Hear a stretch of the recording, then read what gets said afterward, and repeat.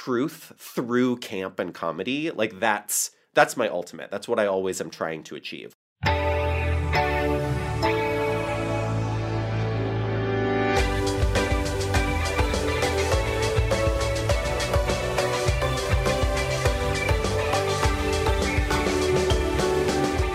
Hello there, and welcome to This Is My Family, a podcast about building a life with the people you love.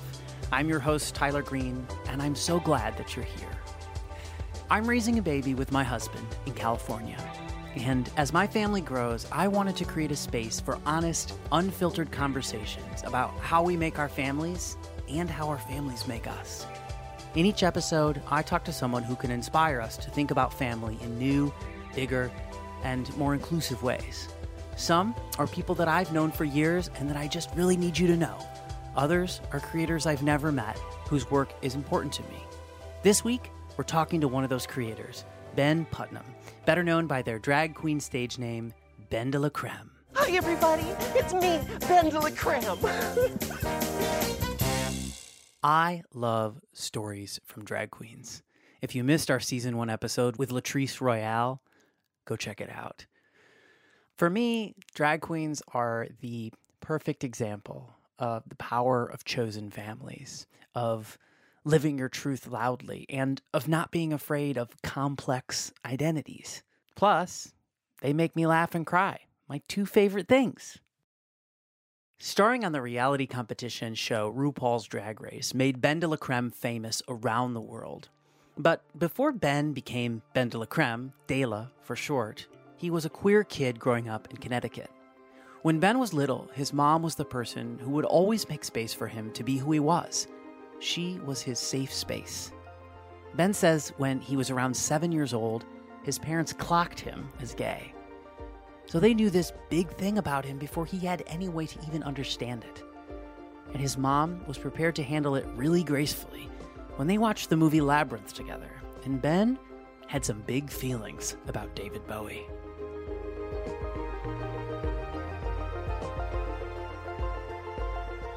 We watched Labyrinth together on a VHS on our couch, and it was like nighttime, and we were alone, just the two of us in our living room, and David Bowie in that film gave me so many confusing feelings. And I was probably, 8 at this, 9, I don't know. Yeah. And just seeing that character, I mean, obviously he was like gorgeous and the tights are infamous, but there was just something about his like queerness and his gender presentation and his makeup and all these things that I just felt this huge amount of feelings that I didn't know what they were or what to do with them. And as soon as the film ended and the credits rolled, I just burst into tears and I could not stop crying. And my mom was just like with me and trying to console me and kind of asking me what's wrong, but gently. And I finally just said, "Is it okay to think a boy is pretty?" And she just hugged me and said, "Yeah." And it was a really small moment, but it was the first time that I ever remember, without even realizing it, openly acknowledging my queerness. And my mom really just, at the time I couldn't even appreciate how much that must have taken, how much sort of mental preparation it must have taken. And I feel like, I mean, it's hard for me not to feel like she kind of knew that that would be a response of mine. You know, and I don't know whether that's true or just sort of a story in my head, but her sort of preparedness to deal with that so gracefully and with such ease, to me, tells a story of how much she considered making the world an okay place for her very awkward queer son. Yeah. So it's clear that you and your mom were really close.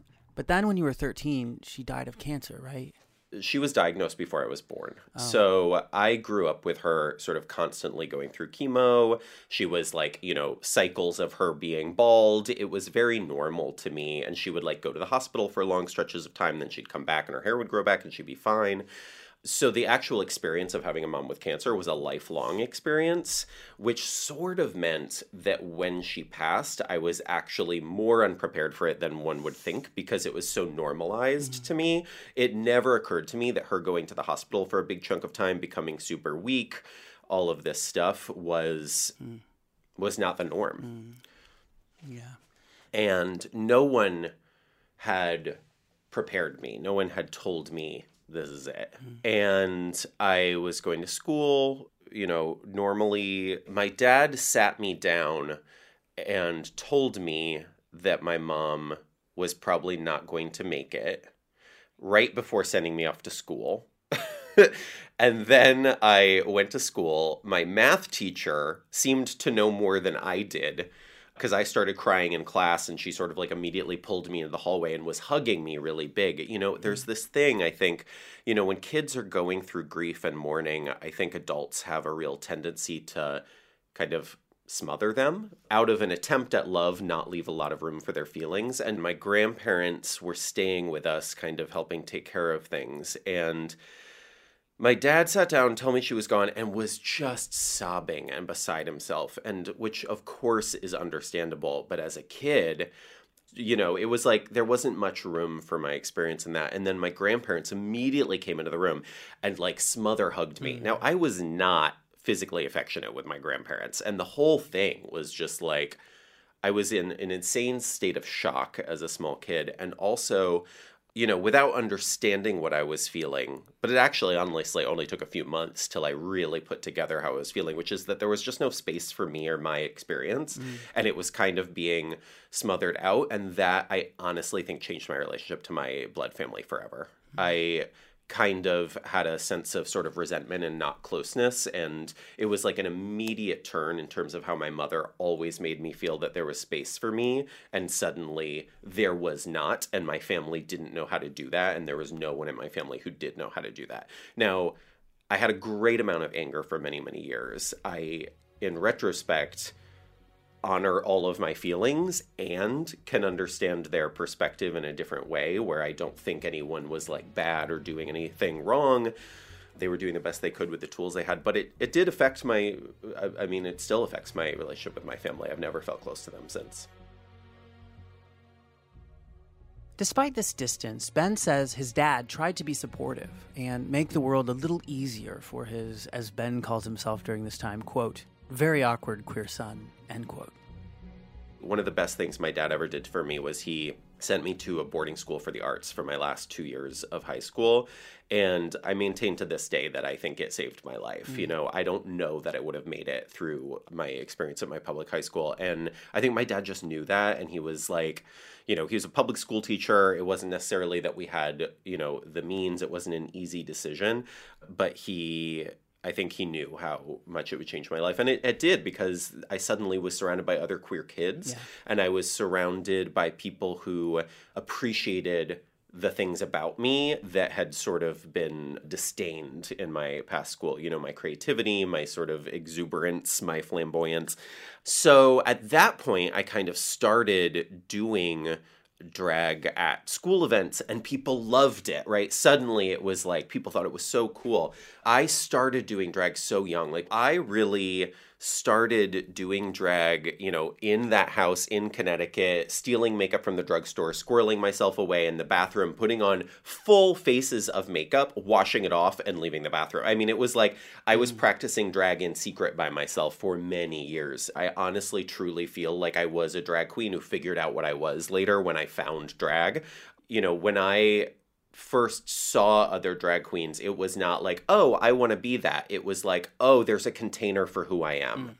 So you've told us about your mom and dad, and I'm wondering now a little bit about the rest of the family that you grew up with. I come from this sort of New England family that's like, anyone who's kind of familiar with the sort of waspy stereotypes of like everyone, could trace their lineage back to like name every ancestor going back to the Mayflower. And there was this big sort of, like a lot of pride in that. And I just did not get it, So, my most vivid memories were of the holidays, because that's when my family really got together. And this is how extreme this version of the family is. We lived in this big old farmhouse that had belonged to my grandparents, and before that belonged to my great-grandparents. And right, so we were like the central hub. So everyone came to our house for Christmas. And it was like all of these presents. It was like super idyllic. It was like, New England in the winter. like too many presents. I came to see. I hate presents now because presents are like future collateral, right? Like presents in my family were like, we gave you this many presents, like now you owe us. I'm a only relationship. laughing because it's true, and I have the similar experience. There's a line in the holiday show that we just put out that Dela talks about her upbringing in Connecticut. She says that she received stacks of blank thank you cards as gifts. That's real. I did. That was every year. It was like the big guilt trip was like, you didn't send thank you cards for your like 40 presents. So your last gift is a stack of thank you cards. It was always like a guilt trip. I mean, I remember one of the big shifts for me was the first year I did not go home for Christmas. And the way I did that was I started doing Christmas shows. So I had an excuse not to go home for Christmas. And that was kind of the beginning of me, I think, giving up this facade and just being like, I am not going to play a part in this. Everybody's just avoiding talking about politics. Everybody's avoiding like anything other than polite conversation. And I'm not going to play this game anymore. And it's what I needed to do for me. And it's honestly very much improved my life to let go of that sense of owing my family something. After the art high school, Ben went to college at the illustrious School of the Art Institute of Chicago. He started incorporating drag into as much of his work as he possibly could. While I was a really good student and I got, sort of high accolades from professors, there was also a sort of ongoing narrative that this isn't really part of the art world, And then on the other side of it, as soon as I turned 21, I started performing in nightclubs and doing amateur competitions. And there was this sense of family and community among the queens, but I didn't feel super like I belonged in it, so there were these kind of two environments that both fed part of me, but neither of one, like it hadn't clicked yet. I hadn't found that family unit yet. Right. And so it actually wasn't until a while later when I found a group called the Chicago Kings. The Chicago Kings were this sort of amazing group of mostly lesbian identified women. There were a couple straight women. There were some trans guys in the troupe. And they were doing these drag king shows. Anybody who's not familiar, drag kinging is just the masculine version of drag queening. They were doing these amazing shows, and they were just, as soon as I saw them, something clicked, and I was like, oh my God, this is what's missing. They're political, and they're funny, and they're doing narratives, and it's messy, and it's, it wasn't what I was seeing in the clubs at the time. The clubs I was working in were very sort of a style of serious drag, for lack of a better term, sort of out of a pageant world, and I didn't quite feel right for me. So I had always felt like maybe there wasn't a place for me in the gay world. This is before the days of Drag Race, before the days where drag was considered something that, was celebrated. I mean, back then you had to do drag in spite of the fact that you would never have a career, you would never make any money, and nobody would ever date you, right? Like, those were the big things about being a drag queen. I mean, I didn't tell most people I was a drag queen. You certainly never tell anybody you try to go on a date with that you're a drag queen,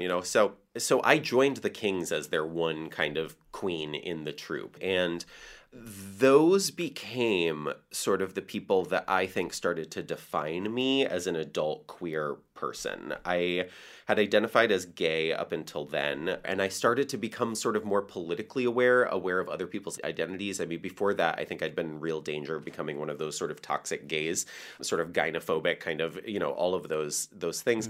And this shifted me, and it really got me thinking in different ways, and I started to feel a sense of community I'd never felt before. And a lot of those people that I met in that world, I started to become a big part of the burlesque world as well, are still some of my closest friends. And that was sort of what taught me how to start collecting queer family, So being introduced to that world of like open-hearted people who were really cultivating community, I think gave me the tools to move forward and get to a place where I like to think that now I really like to foster that, to create that sense of community. Yeah. I want to shift gears now just a little bit and talk about how you build community, your approach to building community. And I think out of all the queens, most of the queens, you lead very unapologetically with kindness. And I would love to just hear you talk about how your approach to making the art that you make has changed over the years. Another sort of key moment in my development as a performer and a human was also in Chicago. Again, as I said, I'd sort of not felt that there was a real place for me in the sort of larger gay community, the sort of gay club scene. And a lot of that was, I think like so many queer people who grew up kind of being told that most things about them are wrong. Certainly my experience was being in a lot of gay spaces where I think there were a lot of people who were hurt. I think there were a lot of people who had been told they were wrong, and that results in a kind of a thing that I saw manifesting in gay space a lot, where like people weren't particularly kind to each other. Right. It was competitive. There's a lot of sort of cattiness and bitchiness, which is not to be confused with the sort of playful shade that can happen in that scene, but a lot of genuine just sort of, making people feel like outsiders. And I think that's a real thing where when we have pain, we've been made to feel that way. We pay it forward. We continue those patterns. And I was guilty of that as well. I was very much like that as a young gay man. And I had this character, my drag character at the time, her name was Tina Angst, and she was like super like riot girl, punk rock, just like angry. And so much of what I did on stage was performance that was just like kind of about how out of place I felt, how mad I was, and it wasn't like overtly about that, but the energy came from there, came from, I still don't feel a place for myself. And at one point, there was a drag queen that still is a drag queen in Chicago by the name of Miss Fousey. And she was, I say an older gentleman. I was 21, 22 at the time. My guess is she was not that much older, but you just think everyone's older, right? But she was older than the community I'm talking about. And she would come into these club spaces in just like a bright, colorful muumuu. Like her wig was just basically a big ostrich feather hat. And she carried candy around. And of course, this was before we were all afraid that we were going to be drugged at every moment. Right. But she would like carry around candy, and she would go around and she just smiled at everyone. She called everyone Pineapple. Hello, Pineapple. How are you tonight, Pineapple? And she'd give them a piece of candy, and she'd go around and she'd talk to the whole bar. And I saw that energy shift. It was like suddenly every catty gay man who felt wounded and like they were lashing out melted. There was someone creating this space for them, giving them really a maternal sense of love. And that's when I realized that the way that you shape the community, the world around you, the things that feel negative, is not to get angry about them. It's to provide that sense of nurture. It's to counteract them with a very different intention. And that's when I shifted my drag. And now I do lead my drag with a sense of kindness, a sense of wanting to provide something for people, wanting to create community and a sense of hope and love for people who have maybe not gotten enough of that in their experience. And so that's when I kind of set out down that path. And it was something I'd figured out how to do by surrounding myself more with communities who were also attempting that, And as I said, it was the Chicago Kings and then eventually, by extension, the burlesque community that I entered through some of the people I met there that really did have a huge sense of kindness and openness and support and generosity. And, I think when you sort of set out to make your life more about that, your eyes are open to finding those people. It's what you're looking for. And it's what you're trying to put out there, right? Yeah. And that's what allows you into those communities. And so that was my first taste of that. Coming up, how does a drag queen find someone to settle down with? We'll hear how Ben met his fiancée. Please subscribe to This Is My Family wherever you're listening, and make sure to check out another episode from Season 1 with an iconic queen, Latrice Royale.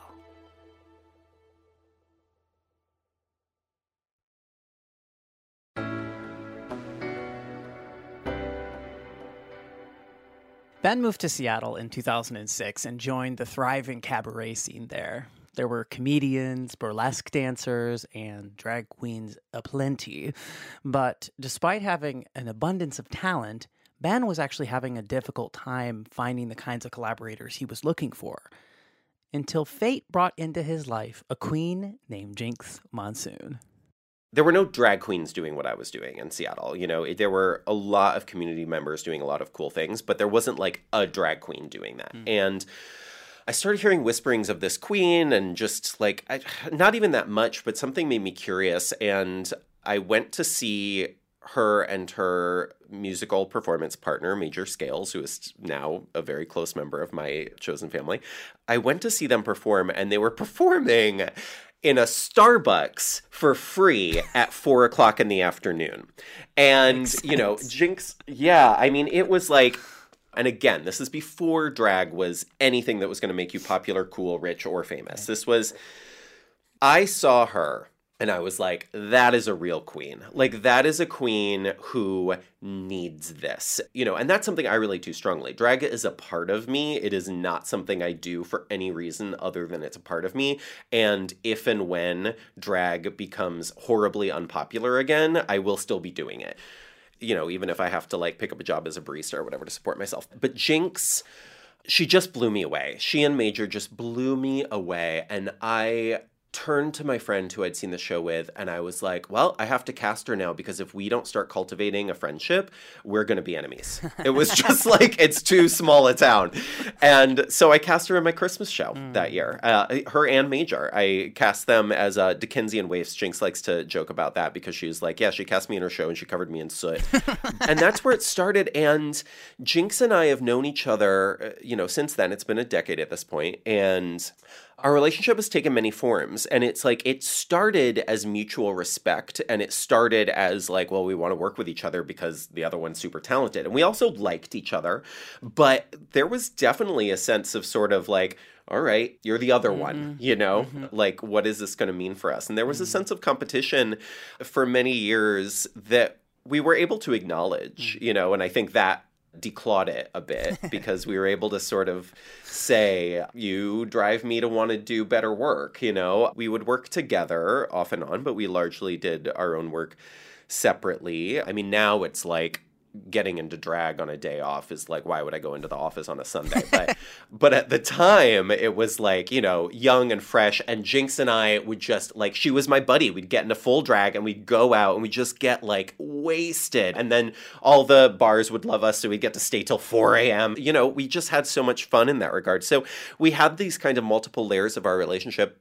But we just kept working together. It was like, even, you know, after Drag Race and as the world expanded, I think we realized even more how much we had in common and how much we were really looking to do similar things with our performance. And so it really led us back to working together a lot. And I think once we sort of both had that experience of success on our own in a much larger way, it took away that element of kind of healthy competition, and it made us able to be more of a team.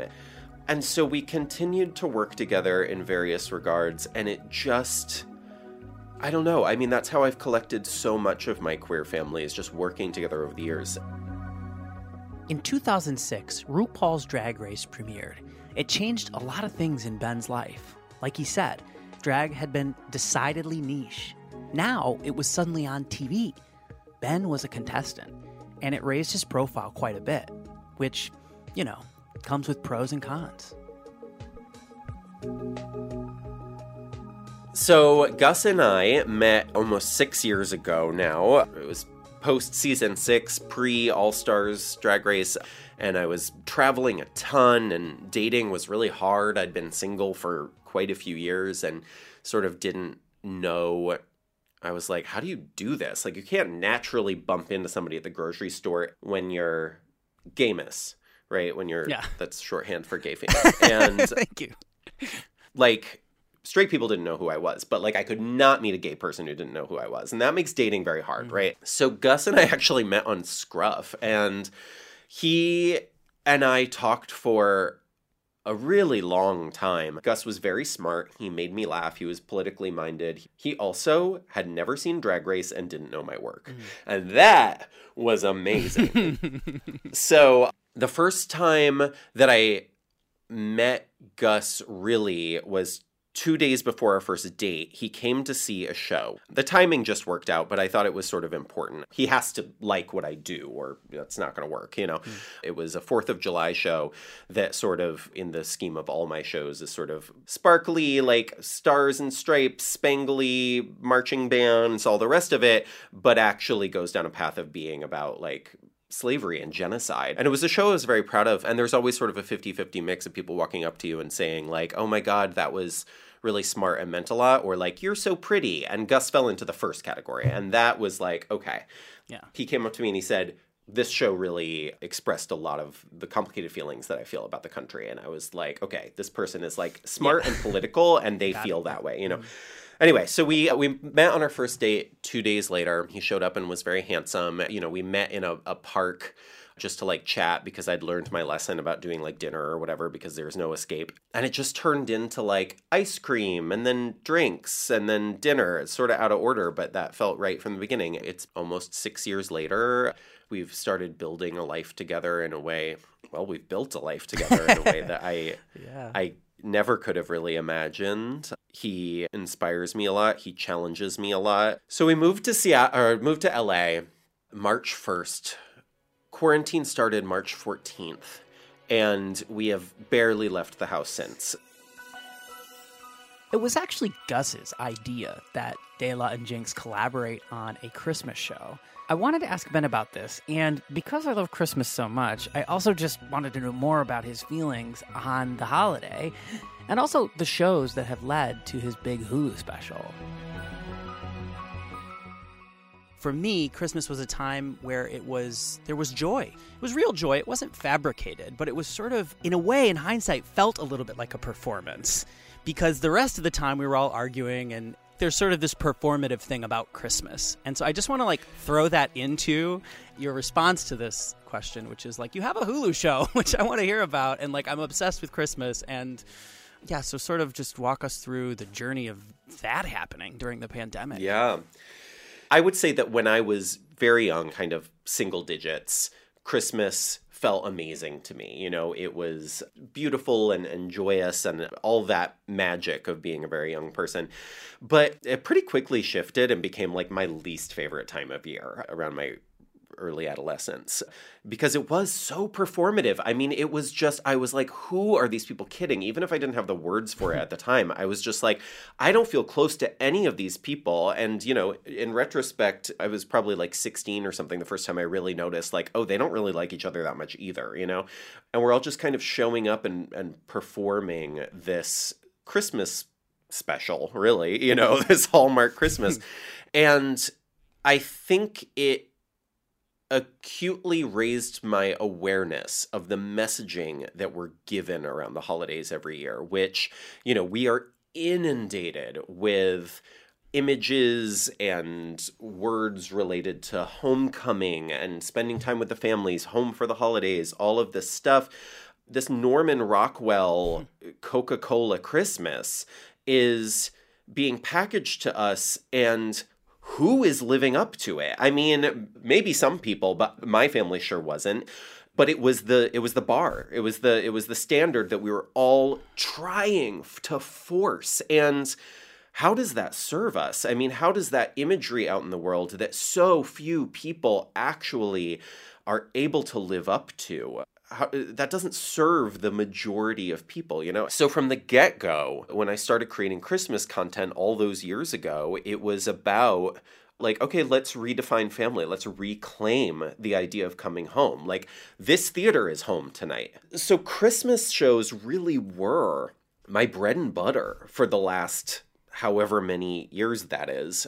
And those people that I performed with really were my closest sense of family. And it was actually my partner, Gus, who was like, you know, Jinx and you have this chemistry on stage that people are just so in love with. Why don't you two do a Christmas show? And I was like, oh, no, I don't know. That sounds hard. That sounds, you know, I was like, it's never going to work, whatever. And I started talking to Jinx about it, and we were like, well, we don't know. We've never done a show just the two of us. We've never written a show that's you and I doing a scripted show, you know. We were like, let's try it. Let's do it as a tour. Let's see if anybody wants to come. Let's see if it's any good. We don't know. And we toured the States with it, and I mean, it sold out almost immediately, and the audiences just went insane, and it felt good. And then, you know, the following year, we were able to book larger venues. We did the UK as well.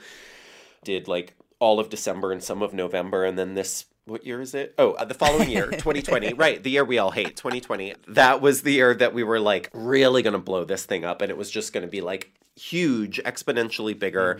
And then, you know, we're like, oh, okay, this pandemic, maybe, well, it will probably be fine by Christmas. Oh, maybe not. Well, you know, and then it became clear sort of midsummer that touring was not an option. Nothing has stopped me over these decade plus from making these shows, from creating the sense of community around the holidays. And that's been for the audience, and it's also been for me.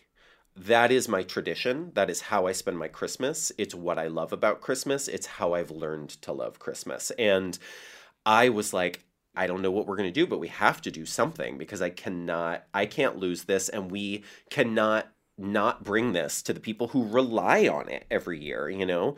So then it was like, all right, well, maybe we're going to make a film. And we started talking about that in June. And let me just tell you, I had never directed or produced or written a film for that matter. And I talked to a bunch of filmmaker friends of mine, and I was sort of like, can this be done? And they were like, no, but you should probably do it. You know, because all of them just know what an obsessive type A art maker I am. We created it in COVID. There was a lot of quarantining, a lot of testing, a lot of safety measures. I'm delighted to say that nobody got sick. We had a lot that we were up against, but I'm so proud of the thing we created because I think we did do what we set out to do. I think we did bring the message to people that we love to bring it to every year, but also we were able to expand it to an even bigger audience. Yeah. And the response was so overwhelmingly good. And there were a lot of people who were like, oh, it was hilarious. I loved it. It was like, it was all these things.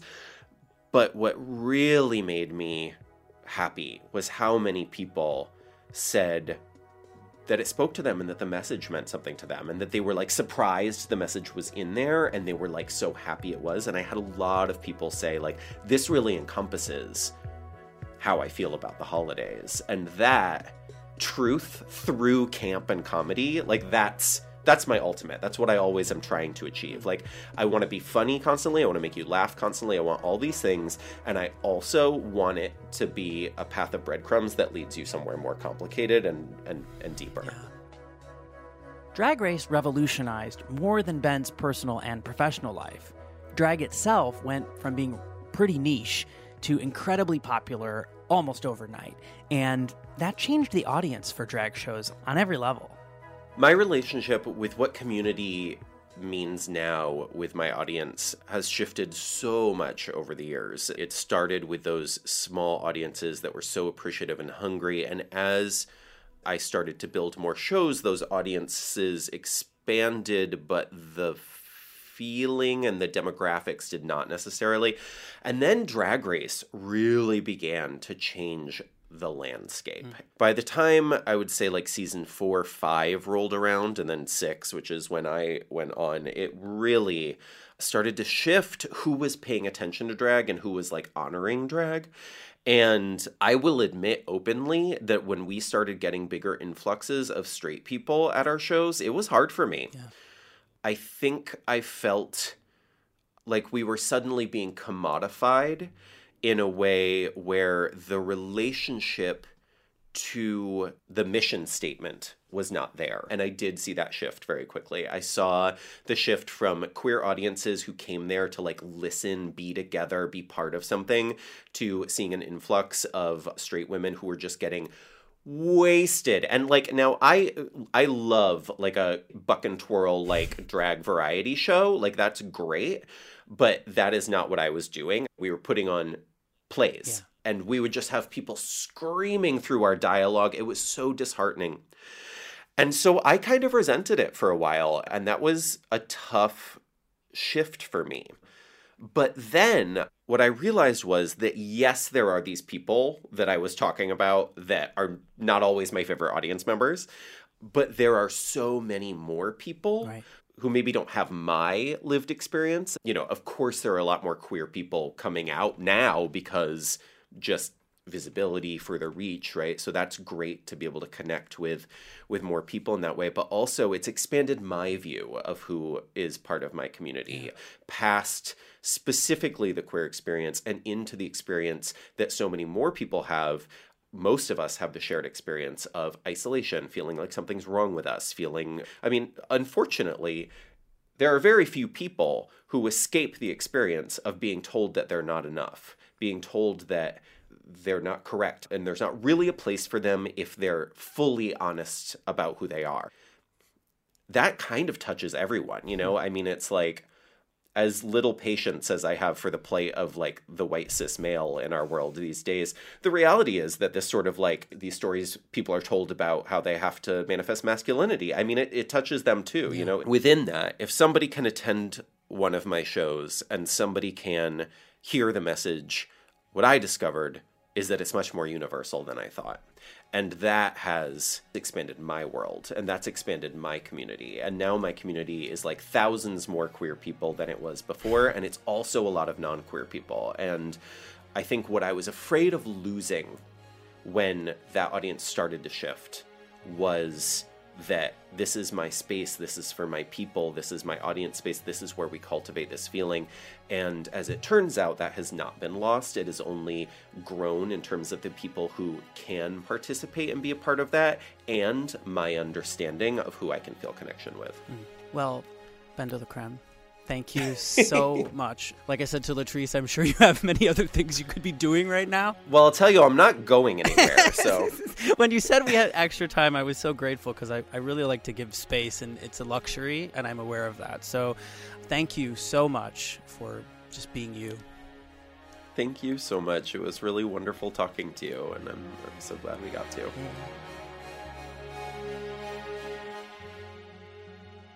On Season 3 of RuPaul's Drag Race All-Stars, when given the option of voting another queen off, BenDeLaCreme shocked the world by instead voting for herself to leave the competition. She said she'd rather go home than eliminate her friends, the others who seemed to really want the prizes. Ben lives fully in that place of knowing what he needs and doesn't need. He was confident that BenDeLaCreme didn't need a crown, $100,000, or more fame. She tweeted shortly thereafter, "If you don't like the rules, make your own. We create our own beauty. We define our own success." And that's what I leave this conversation with. A true appreciation for someone who lives into their values without apology. Someone who leads with kindness and compassion and helps us all understand that kindness is actually different than obligation. And for this show, that resonates for so many people. Just because we're related doesn't mean we have to be a family. And just because we're not related doesn't mean we're not family. Thank you, Ben, so much for reminding us of that.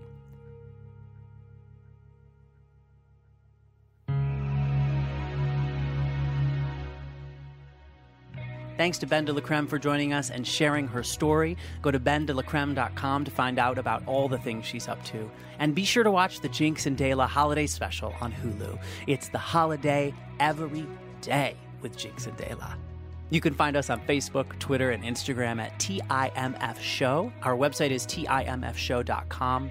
The show is a production of TheStoryProducer.com, and it's made by me, Katie Claxon, Trisha Bobita, Jackie Ball, and B. Bosco. It is edited and mixed by Adam Yaffe. Our music is by Andrew Edwards. Social Current takes care of our social media and show administration. Find them at Social Current. That's Social CURRANT. And last but certainly not least, our art director is my handsome husband, Ziwu Zhou. If you connected to this episode, would you do me a favor and please share it with a friend? This whole enterprise is all about amplifying the many ways to make a family. And we can't really do that without your help. Spread the TIMF love. Send a text, an IG message, or add it to your MailKimp newsletter. Thank you so much for listening. I'm Tyler Green, and until next time, stay beautiful and messy.